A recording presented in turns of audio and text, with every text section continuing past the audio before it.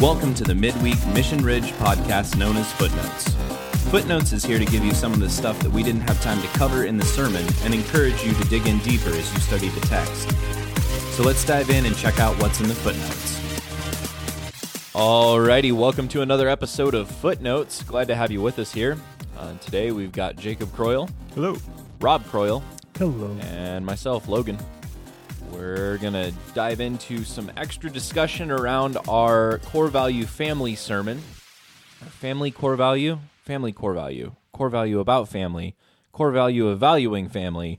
I don't know. There's no really great way to say that one. The fourth week of our core values sermon series involving the topic of family. Jeez. So succinct. Something like that. But to start that off, let's start off with a little bit of some shortcomings, because yours truly, Logan, jacked up a couple of things royally in the sermon. Okay, it wasn't that bad, but Jacob pointed out to me It was roughly right. that there was a couple of things that were a little rougher than they were right. Roughly close. Roughly in the ballpark, maybe. The first one that we wanted to correct was I was talking about the greatest commandment, and I said that there was a debate. This was a common debate back in Jesus' time about this commandment. And in my mind, I was framing up the debate between Hillel and Shammai about what was whether it was a yoke of love or a yoke of obedience, which this is not. They wouldn't have debated the love the Lord your God, like that was the greatest commandment. They would have agreed on that, and then they would have disagreed on the second, like the how you go about doing this. Yeah. And Jacob pointed this out to me, that I made it sound as if it was love the Lord your God or obey God, which is. As I listened to the recording of myself, and I was like, oh, well, that was dumb. That was not even remotely what I was thinking in my brain, and it was coming out of my mouth. So that's definitely not, that's a bit of a shortcoming there. So just wanted to correct that. It's not, they would have agreed on love the Lord your God. They would have disagreed on the second, the second is like it. Yeah. Oh, yeah. Love the Lord your God is like one of the first parts of the Shema. Yeah. So they would have said it first every day. It's one of the first things every day that they would say. Twice a day. Twice a day. Yeah. Twice a day. That's just an easy one for them. Yeah. So they would have agreed on that. They would have disagreed on the second one, which would have been how do you carry that out, kind of. I think, was it Sham? I always get these two mixed up. Yeah. Was it Shammai was...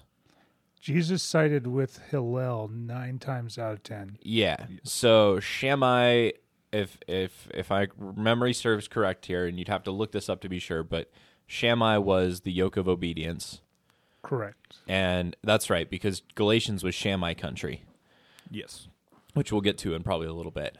And then Hillel would have been a yoke of love. Yes. Well, and interestingly enough, we're getting to something that Shammai would have used as part of his evidence. Because specifically for obedience, they said, obey the Sabbath. Sure. And it's important. If you look at the Ten Commandments, especially if you think of the Ten Commandments as a chiasm, all the pieces, one thing with the chiasm, it's like all the pieces should be about the same size. So it's interesting when one piece is bigger than the other.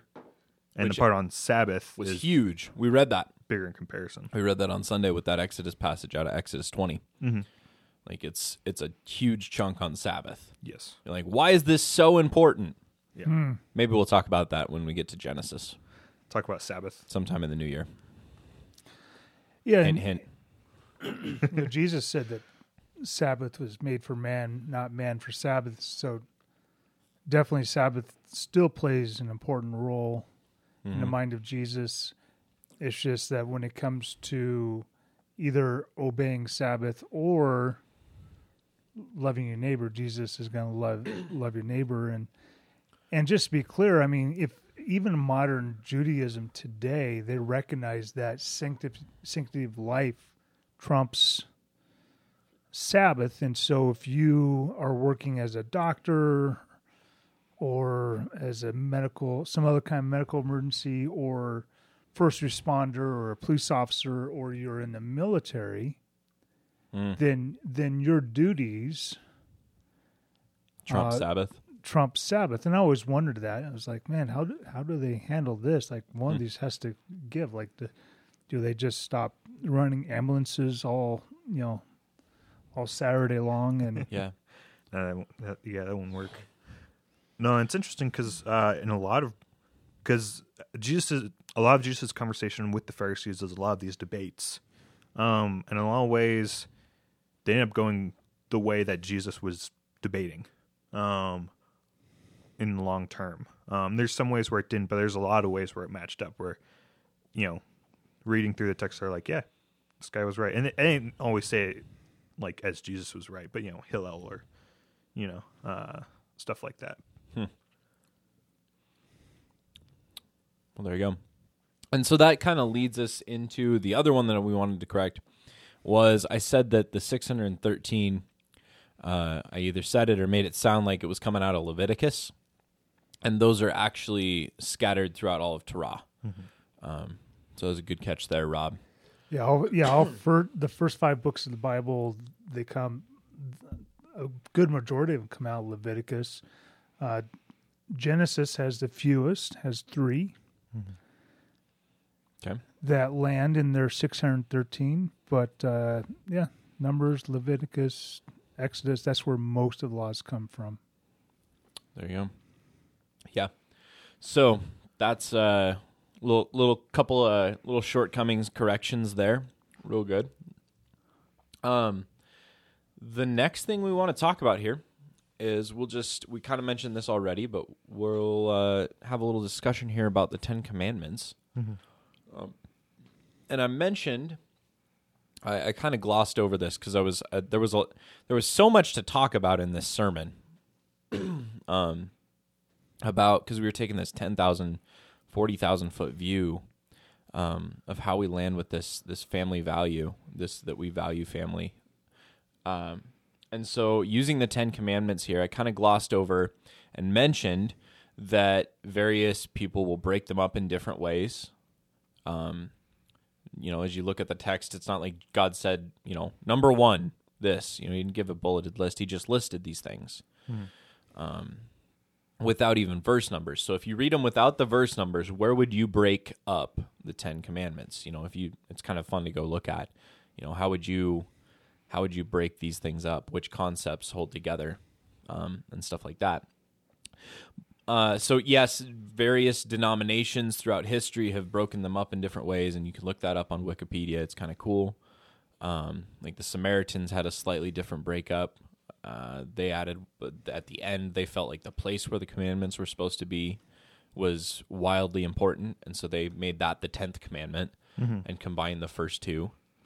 Part of it had to do with they didn't want to worship in Jerusalem. Yeah. Well, and So they that's part felt of how they explained it. Yeah, they latched onto that the mountain where the commandments were supposed to be was where they were supposed to, worship. Even though I don't think they ever actually ended up worshiping there. I don't know. Because we don't know where. There's lots of theories about which mountain was Mount Sinai, but it's not. That's not usually it's where not. they The mountain wasn't worshipped. Sinai. Oh, was It's it not Mount. Oh, yeah, that's right. Was that usually where? Gezerim, Mount Gezerim. I'm pretty sure that's not where they would usually worship, though. I don't know. I don't know This enough was about before the they were Samaritans. in the land. Okay. Like they'd maybe. I don't know if they ever. I wouldn't be surprised if the Samaritans never worshipped there, but that wasn't anywhere near where their land was. Strange that they would hold on to that. Mostly as probably a like. If we can worship at that mountain instead of Jerusalem, then maybe we can worship at a different mountain. I don't know. I don't know enough about the Samaritan tradition. Going. That'd be part of my guess. That's you're probably not a bad guess there. Yeah. But definitely should check that out more if you're interested on that before writing your thesis statement. Hashtag expertise with Logan and Jacob. But no, the concept of dividing these up, the other aspect is how you view them. Mm-hmm. And so I made mention of, I think I mentioned Foreman. If not, I alluded to at least his thoughts. I think so. Of breaking them up into, rabbis breaking them up into the first five and the second five, being the first five being authoritative between God and you, the position of authority, and then the last five being relational, how you interact with other people. Mm-hmm. And so you had some stuff on that, right? Yeah, no, and a lot of this is based off of his teachings, Rabbi David Foreman's teachings, because he had some interesting points for the Jewish tradition as to the numbering. They have a pretty unique one. They put number 1 as "I am the Lord your God," and I think they're unique in that no one else that I've seen puts that one as number 1. Well, that's usually not on the list. Reformed include "I am the Lord your God," and you'll have no other gods before me. They combine that into one. Okay, that's kind of interesting. But the Jewish Talmud look is to make "I am the Lord your God" a single standalone. Yeah, and then they have 2 be no other gods before me and no graven images. Mm-hmm. But Foreman had an interesting outlook on, well, so if we see anything like this where we have 2 sets of something, and we know what a chiasm in the Bible is, you start thinking, is this a chiasm? And if it is a chiasm, which I'm fairly certain it is, that means that they match up with each other. So we got 2 sets of 5. We got 2 sets of 5. Which gets some interesting conversation, because that means "I am the Lord your God" should match up with "you shall not kill." Okay, so refresh me here. We've got 2 different ways to look at a chiasm. It could be that it works in towards the center, yes, or it could be a repeating. Correct. So ABC ABC, mm-hmm. or ABC CBA. Yes. Okay. And this particular one would be ABC ABC. Okay, so we're looking at it as 2 repeating. Yeah. Yeah. Okay. Okay.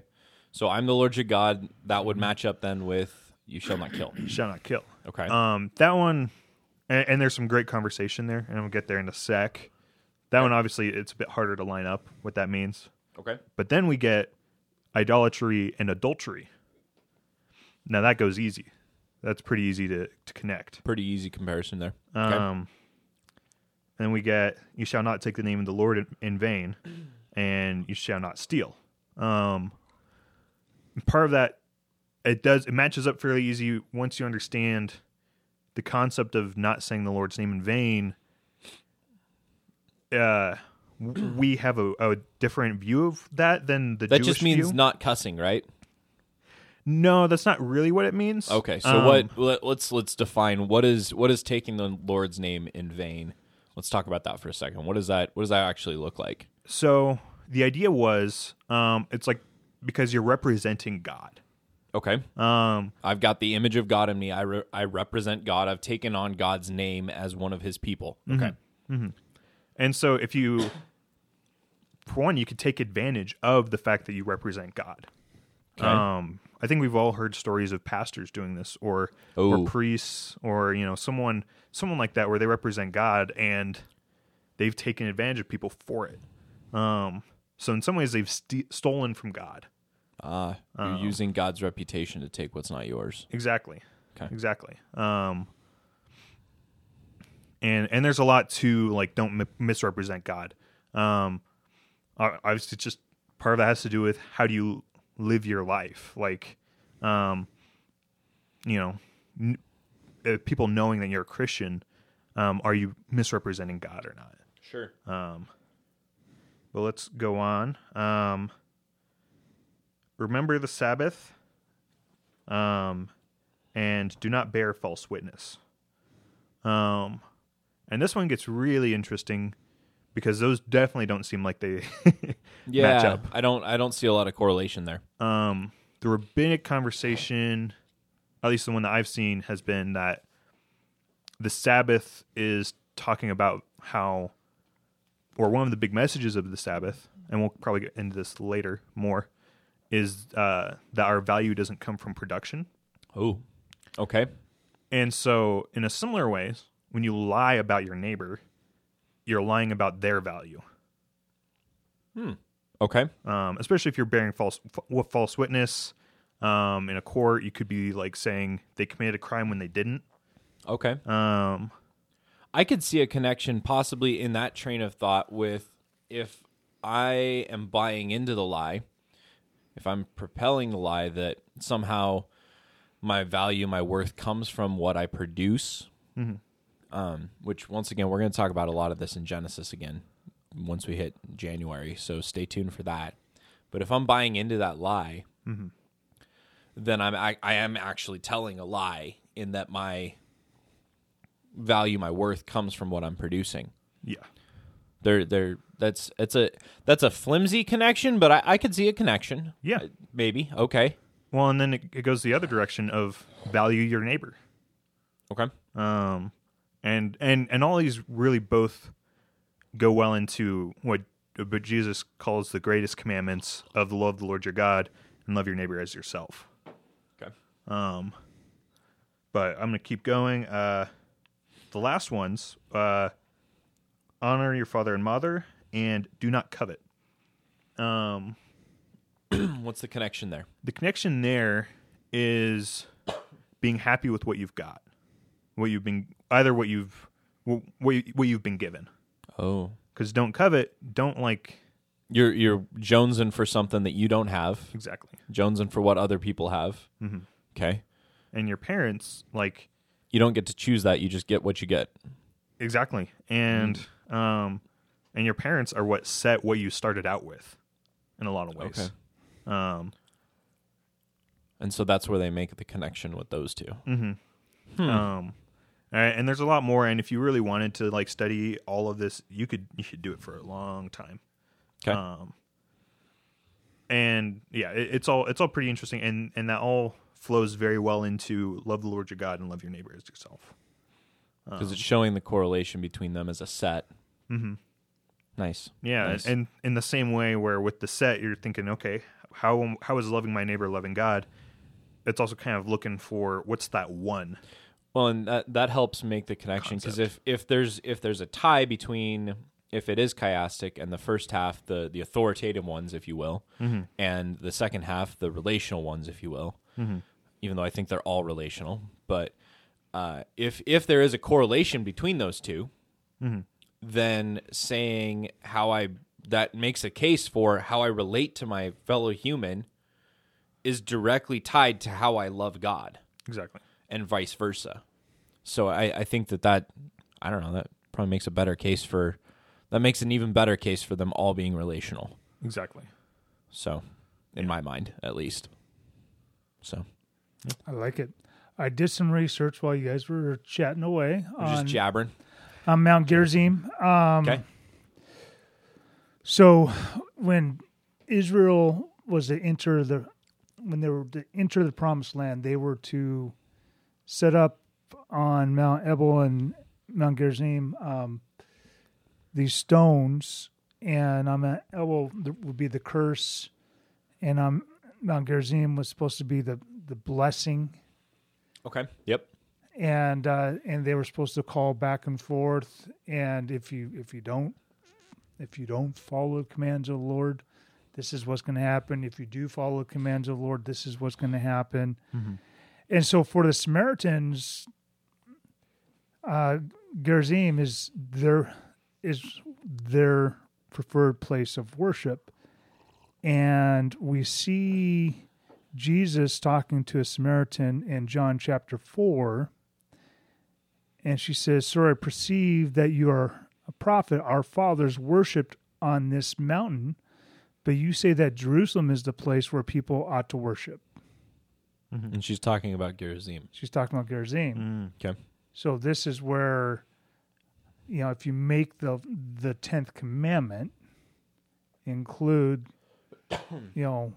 this, if you make Gerizim important and tied to the 10th commandment, then I could see how that could just play out in the way you worship the Lord and how you choose to worship. Sure.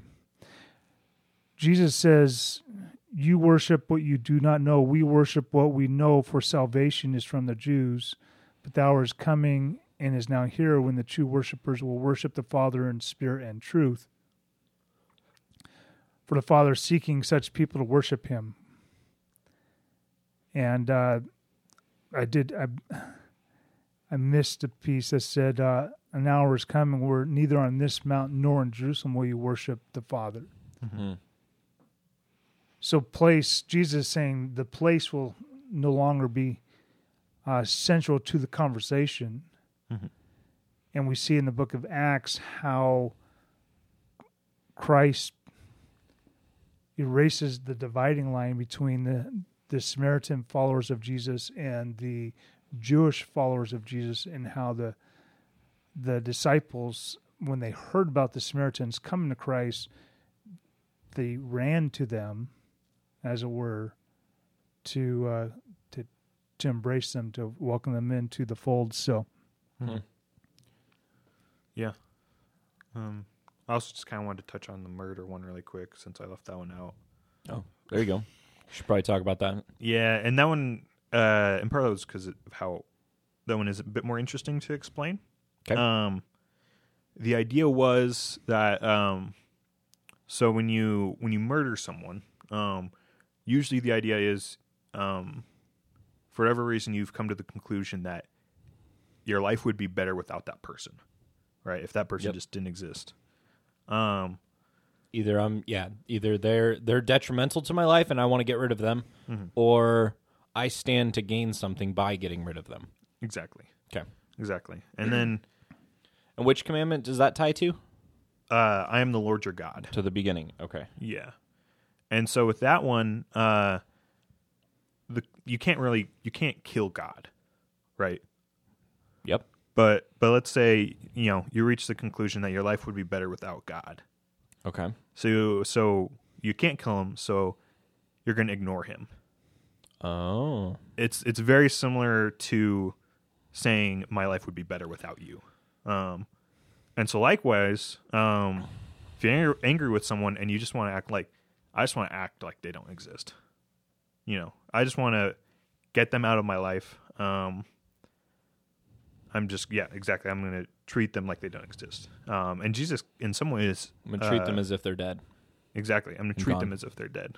And in some ways, Jesus speaks into this when he says, when you get angry at your brother, you've already murdered him in your heart. So there's so much there to think about. That does make sense. I could see that. I could see that connection yeah, being drawn. Because you haven't committed the act doesn't mean you haven't relished in the thought. Yeah. Sure. Yeah. The concept of you can't kill God, so we're just going to ignore him. Yeah. Or or else just in the thought of them just not being here. Oh. For a post-Christian culture, that doesn't speak to us at all. Well, C.S. Lewis says if you look at ham and eggs with lust in your heart, you've already committed breakfast. Oh. Yeah, so... That's ridiculous. I'm starting to get hungry now. That's ridiculous, Rob. Well, and the more you look at them, the more they start tying in on each other too. Because to really stay mad at someone, in some ways you have to bear false witness about them in your heart. I've already committed milkshake in my heart. Milkshake. Oh, man. Dad's just very jealous of Logan's milkshake. I ran upstairs and got a milkshake from our neighbors up at Baskin Robbins. Shout out to Baskin Robbins and all 31 of their flavors, or whatever they have. And came back down, and Rob was like, what the heck? You went and got a milkshake without me? I was like, it was impulsive. And now he's hating me. He's committing murder in his heart. He's No milkshake. He's coveting my milkshake. Anyway, I'm not honoring my father and mother because I wish I had a milkshake right now. For crying out loud, this stumbling block of a milkshake. Let's go ahead and move right. Oh, wait, we were going to... Rob, did you want to talk about wedding vows for a second there? Yeah, You had so something about the Exodus and the Ten Commandments being like wedding vows. Go. So the Jews picture Mount Sinai as their wedding day, and as you mentioned, their time in the desert as their honeymoon. Yep. And if you're familiar with the way a wedding would take place, you have a father with his son, and they would go, and many times they go to another town, and they would come to that town. They go to the well. They go to the well. It was arranged marriages, so the boy didn't know the girl. Sure. And so, the two families would meet. They'd come to terms. And then the covenant would start with the young man taking a glass of wine and saying, "I will not drink of this Yeah. until I return." And so they would drink from that. Maybe that reminds you of some of Jesus's words. Mm-hmm. I go to prepare a place for you. Yep.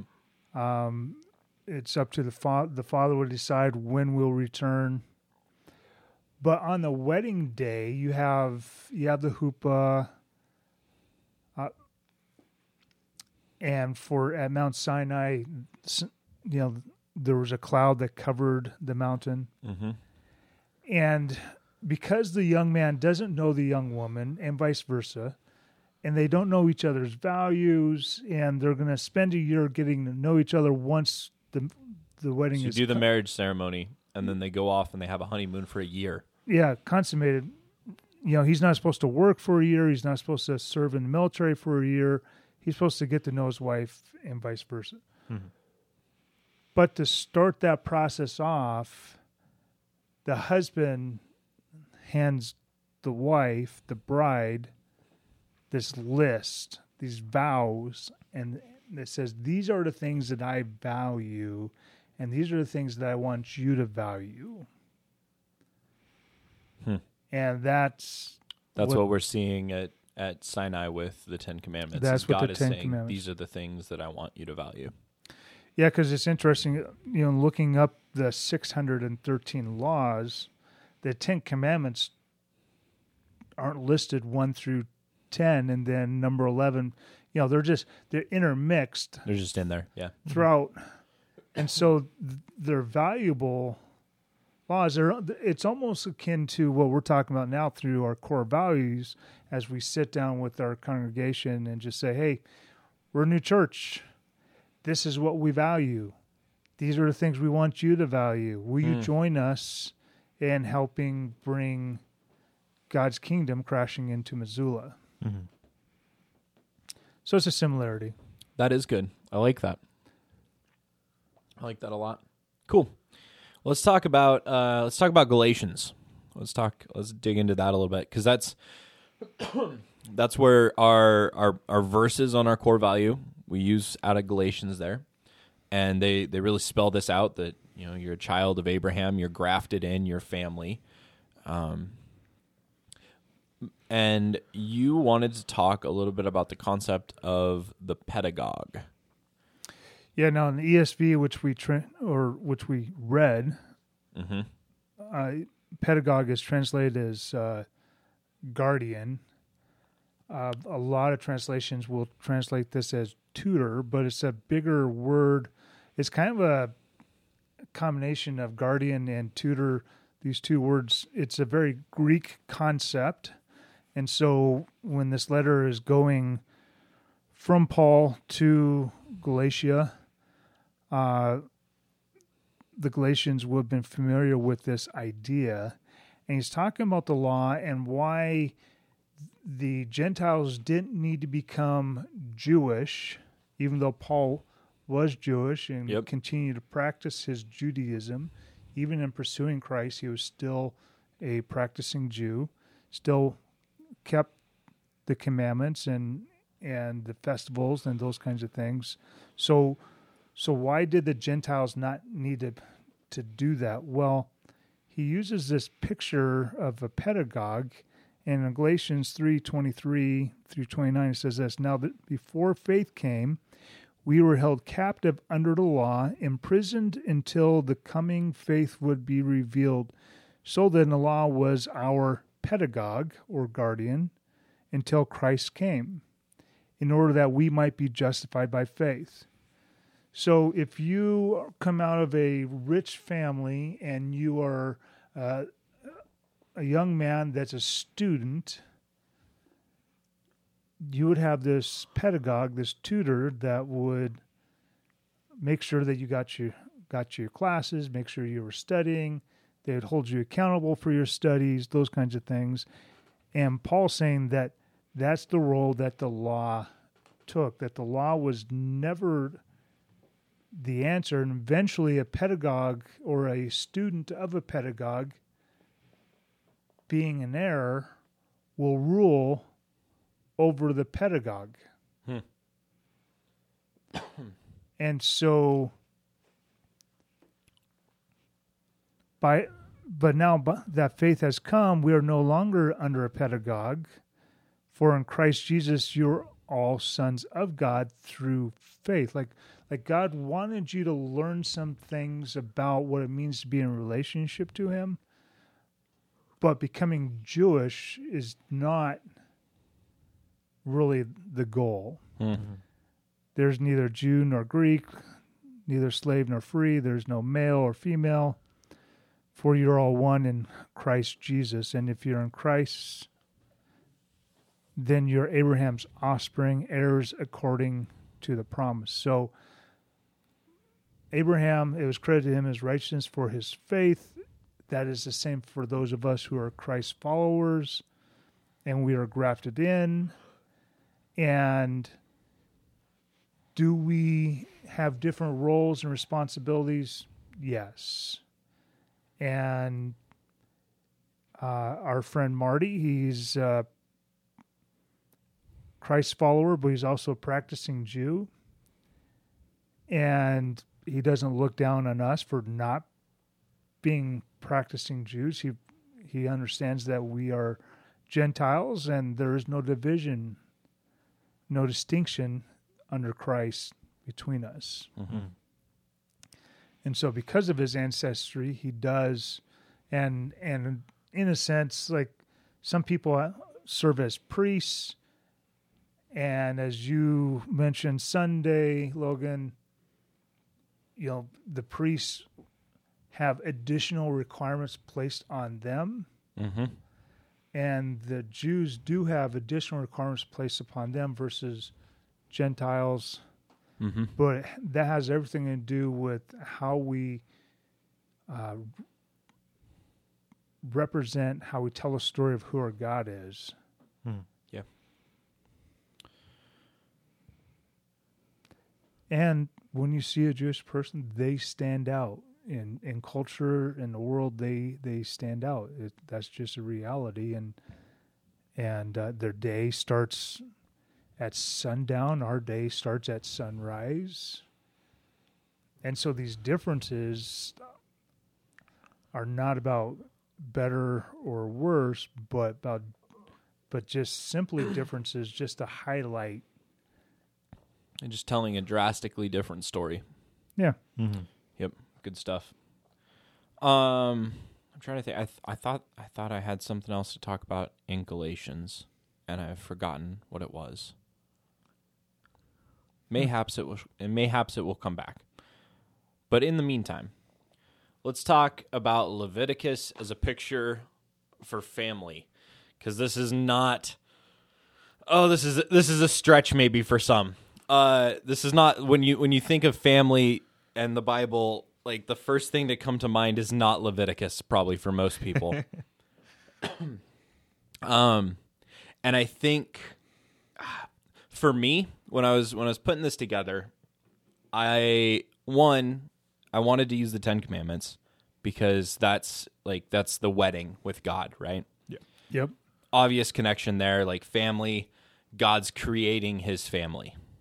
Okay? And if God's creating his family there and taking his bride, then the people of God, the Hebrews, the Jews, would be like, that's the family of God at that point. And then when we get later on, we get to is it Romans that talks about grafting you in? Yeah, that's right. Yeah. Right? We're all grafted in, which Galatians is also talking about. It's saying that we're sons of Abraham, right? Right. And so in the middle of that, I'm like, okay, so what defines the family of God? Well, the family of God, like you were talking about here, Jews end up looking really weird in the world. Like, they stand out. I don't mean weird in a bad way. I mean weird in the best possible way. Like a priest stands out. It's like with taking a highlighter across. Exactly. This is not a like, oh, they're weird, like chastise. No, they are telling a story of who their God is by looking very different. And so when you look at Leviticus, this is almost like an extended version of, we'll use this analogy. If God is using the Ten Commandments as the values, the wedding vows, then maybe we could look at Leviticus as this is how we're going to go about being our family. This is going to be our traditions. This is going to be our weekly schedule. This is how we're going to go about living our lives as a family to carry out our mission, to carry out those values that we just established. And not the smaller nuclear family, but the larger clan family. Larger family of people, neighbors, pursuing God. Yeah. Figuring out what it means to worship, figuring out what it means to celebrate, figuring out what it means to take care of each other. Yeah. So just laying that down is, okay, God creates these these laws that the Jews are then following. And there's nothing wrong with that. It's a really good thing. Like, this changed the world, and this started telling the story of a God who loves you instead of a God who's mad at you. Like, this was really good stuff. And then I think that was important so that we understand the context of what we were going to talk about in Galatians, where we talk about no longer being a slave to the law, no longer being under the pedagogue, right? That we're children of Abraham. We're in the family without needing to become that culturally. That doesn't take away from them needing to be culturally Jewish. Like, it's not saying like, oh, throw that all out, it's terrible. Like, no, it's good. But it's saying that's not the point. That was a means to an end of getting everybody in. So it made sense to me that we had to talk about that a little bit as a bridge between the Ten Commandments, family of God, and the New Testament. Because that really sets the stage for that, in my mind.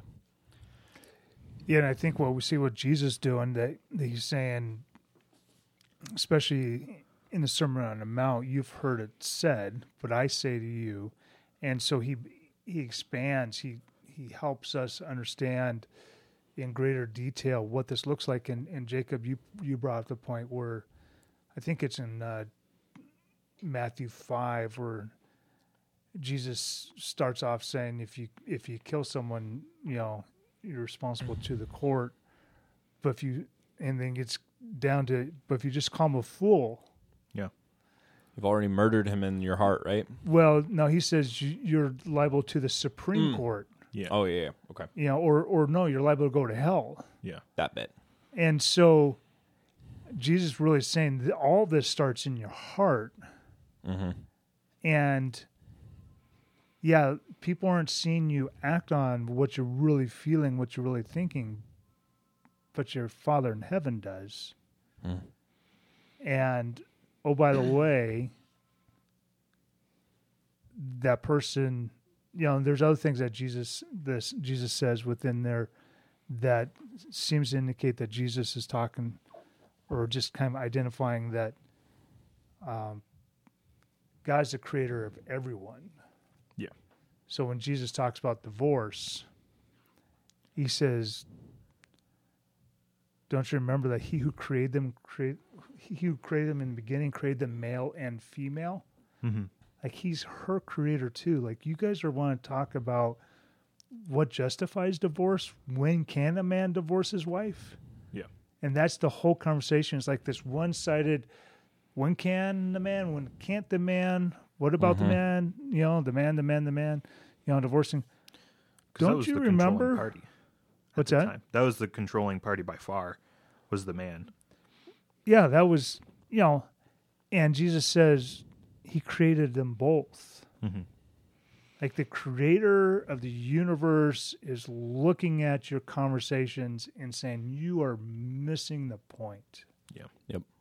That's why Jesus then says, if a man divorces his wife, he's committed adultery against her. And another man marries that wife, he's also committed adultery against her.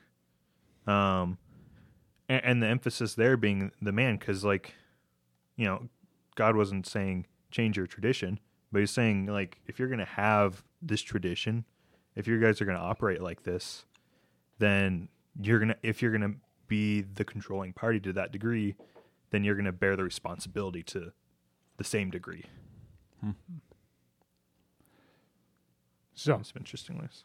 we need to take care of family, apparently. Might be a big thing. So let's round out the conversation here with family is not Peshat.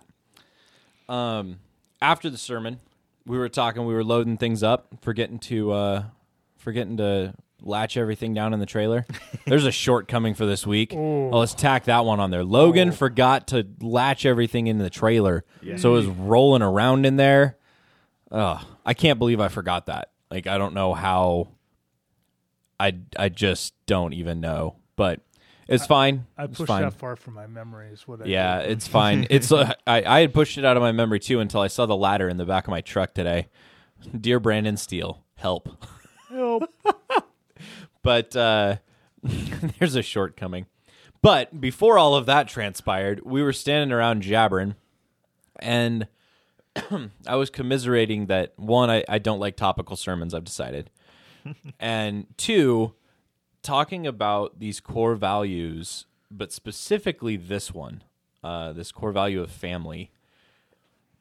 This is not I compared it to the layers of Jewish teaching that we've talked about, Peshat, Remez, Drosh, and Sod. I compared it to those, and I said that the core value of family is not a Peshat level Or teaching. surface level. It's not a surface level teaching. Yeah, Peshat's that surface level, right on top, obvious. You read it, it says, oh, okay, that's what that means. And then the second layer, the Remez, this is like your inside jokes, your cultural references, right? Your Drosh is a little bit further out. It's in the weeds. Like, you're making loose connections. When we were talking the Ten Commandments stuff, that's at least some Remez, maybe a little Drosh. Like, you're making connections there. Yeah. Right? This is not blatantly obvious surface level. Surface level is, do not murder. Oh, okay. I won't kill people. Like, that's the Peshat surface level. So when we're talking about this core value of family, I think what made it difficult, at least for me, sorting through this it's like, okay, no, I know we've got this, and I know it's good, but how do I explain this succinctly in a simple fashion without, telling it's this core value that's come out of such a broad, you're pulling little bits from here and little bits from here and little bits from here, and why is this important? Why is that important? And you put this all together, and out pops this core value of, we need to fight for healthy relationships to have a healthy community. Yeah, it's more of an undercurrent. It's and whether or not we have healthy community, I don't. the buy-in, I think, for that is actually more significant, because we're not going to be able to be transparent if we don't have healthy community. Yeah. We're not gonna be able to care for each other's needs if we don't have healthy community, because we're not going to know that we have needs. Yeah. The first church, they, in Acts chapter 2, says that, everybody's needs were taken care of. Well, how they know that the needs were there? They were talking about it. And isn't that one of the things we actually hate to do, to tell people that we have needs? I do. I hate doing that. No shame in admitting that. Well, a little shame in admitting that. That's rough. I don't like asking for help. Yeah. For sure. I still remember Carlos, my buddy Carlos, back in Moscow. He was in care group, and we were talking afterwards, and I was talking about some project on I think it was building the retaining wall, which, if any of you guys know that retaining wall in Moscow, this was a project that I had for like 4 years, and it never got done. Mainly because the only time I ever asked anybody for help was one time when me and Daniel Peterson decided to go dig, and it was like 98 degrees outside. But no, I was talking about this wall, and Carlos was like, well, do you need help? Because I know you hate asking for help. So, like, do you want me to just show up and help? And he's just like, it was this moment of like, wait, no, I don't hate asking. Yes, I do. I really do hate asking for help. No, please don't show up. That's like worse than me asking for help. That's you just that's you just seeing that I need help. Like, that's even worse. I was just this like frozen. It was a small frozen animal just quivering. Like, I don't know there's no good answer. Yeah. But no, I hate asking for help, and that the healthy community there of understand, and ultimately I think I did say, yeah, no, that'd be good. Mm-hmm. But creating a healthy community, yeah, you do have to have that transparency to it. You have to, and transparency is incredibly difficult if you don't have a healthy community. It's almost which comes first, chicken or egg. Yeah. And I think you just have to slowly start creating both of those. Mm-hmm. And you're not going to have a diverse community if you don't have healthy relationships, and you're not a safe place to be a healthy community. Mm-hmm. Because the outsiders aren't going to come in, because they're going to get gossiped about, or they're going to get, ostracized, whatever. And you're not going to have a sacrificially generous community if it's not a healthy community. Mm-hmm. Like, a sacrificially generous community is going to be coming from a healthy place. So all of these values are very much tied together. And it takes the whole story of the Bible for it to happen. In a lot of ways, like, we see some healthy relationships, sure, but we don't see a healthy community, I don't think, until Jesus makes one. Yeah. I think you see glimpses of it. Mm-hmm. And even then, like, this is still a struggle. You look at, like, Acts 2, right? Everybody's taking care of each other. Everything looks perfect. It's like the perfect communist society. It's utopia. Like, everybody's giving to each other. Everybody's got all of their needs. Like, this is perfect. It's perfection. Mm-hmm. And then later on, like, the church is struggling with all of these issues. And there was it's chapter 6 they get to, and now they're like, the Hellenists are getting skipped over, and we got to delegate somebody to do this because we're not getting that taken care of. Like, we're all just falling apart now. And then you throw the Gentiles into the mix, and now everyone's just has no idea what's going on. Half of them want to start circumcising people. Like, it becomes messy again. And I think the moral of that story, at least a moral you can pull from that, is that this healthy community, it's not just a thing that happens. No. It is not accidental. No, we have to fight for it, and even if you get it set up, it's not going to stay there accidentally. No. We have to fight for it. And it's not going to grow accidentally. Yeah, this is something that we have to absolutely pursue. All these core values are things that we have to absolutely pursue. If you call yourself a mature believer at Mission Ridge Church, then this is on you. It's on me. It's on each of us to make this happen. And we're looking at the Scripture. We're saying this is what we're seeing in the Scriptures. This is what we're called to live out. We're getting ready. We're going to finish up with our core values and then talk about discipleship and Jesus. That's kind of the how we're getting there. This is the what. This is what we want to create, these core values. But the how we're going to get there is through discipleship. And if you call yourself a mature believer, if you think you know a thing or two about Christ, then this is on you to help us make this a reality. Yep. Good stuff. And we're going to run into our own Samaritan issues and Gentile issues and Hellenistic issues, and we're going to have to figure out together how to work through that. For sure. But that's what makes it fun. Fortunately for us, we have peace today. It's true. True, we got peace today. Everybody in this room, we're all one accord. One accord. All three of us. Nailed it. All right. Well, thanks for joining us on another episode. We'll, of course, as always, if you got any complaints, suggestions, comments, or just general hate that you want to throw our way, gus@liferotp.org. And I laugh at that every time. .com. It's .com.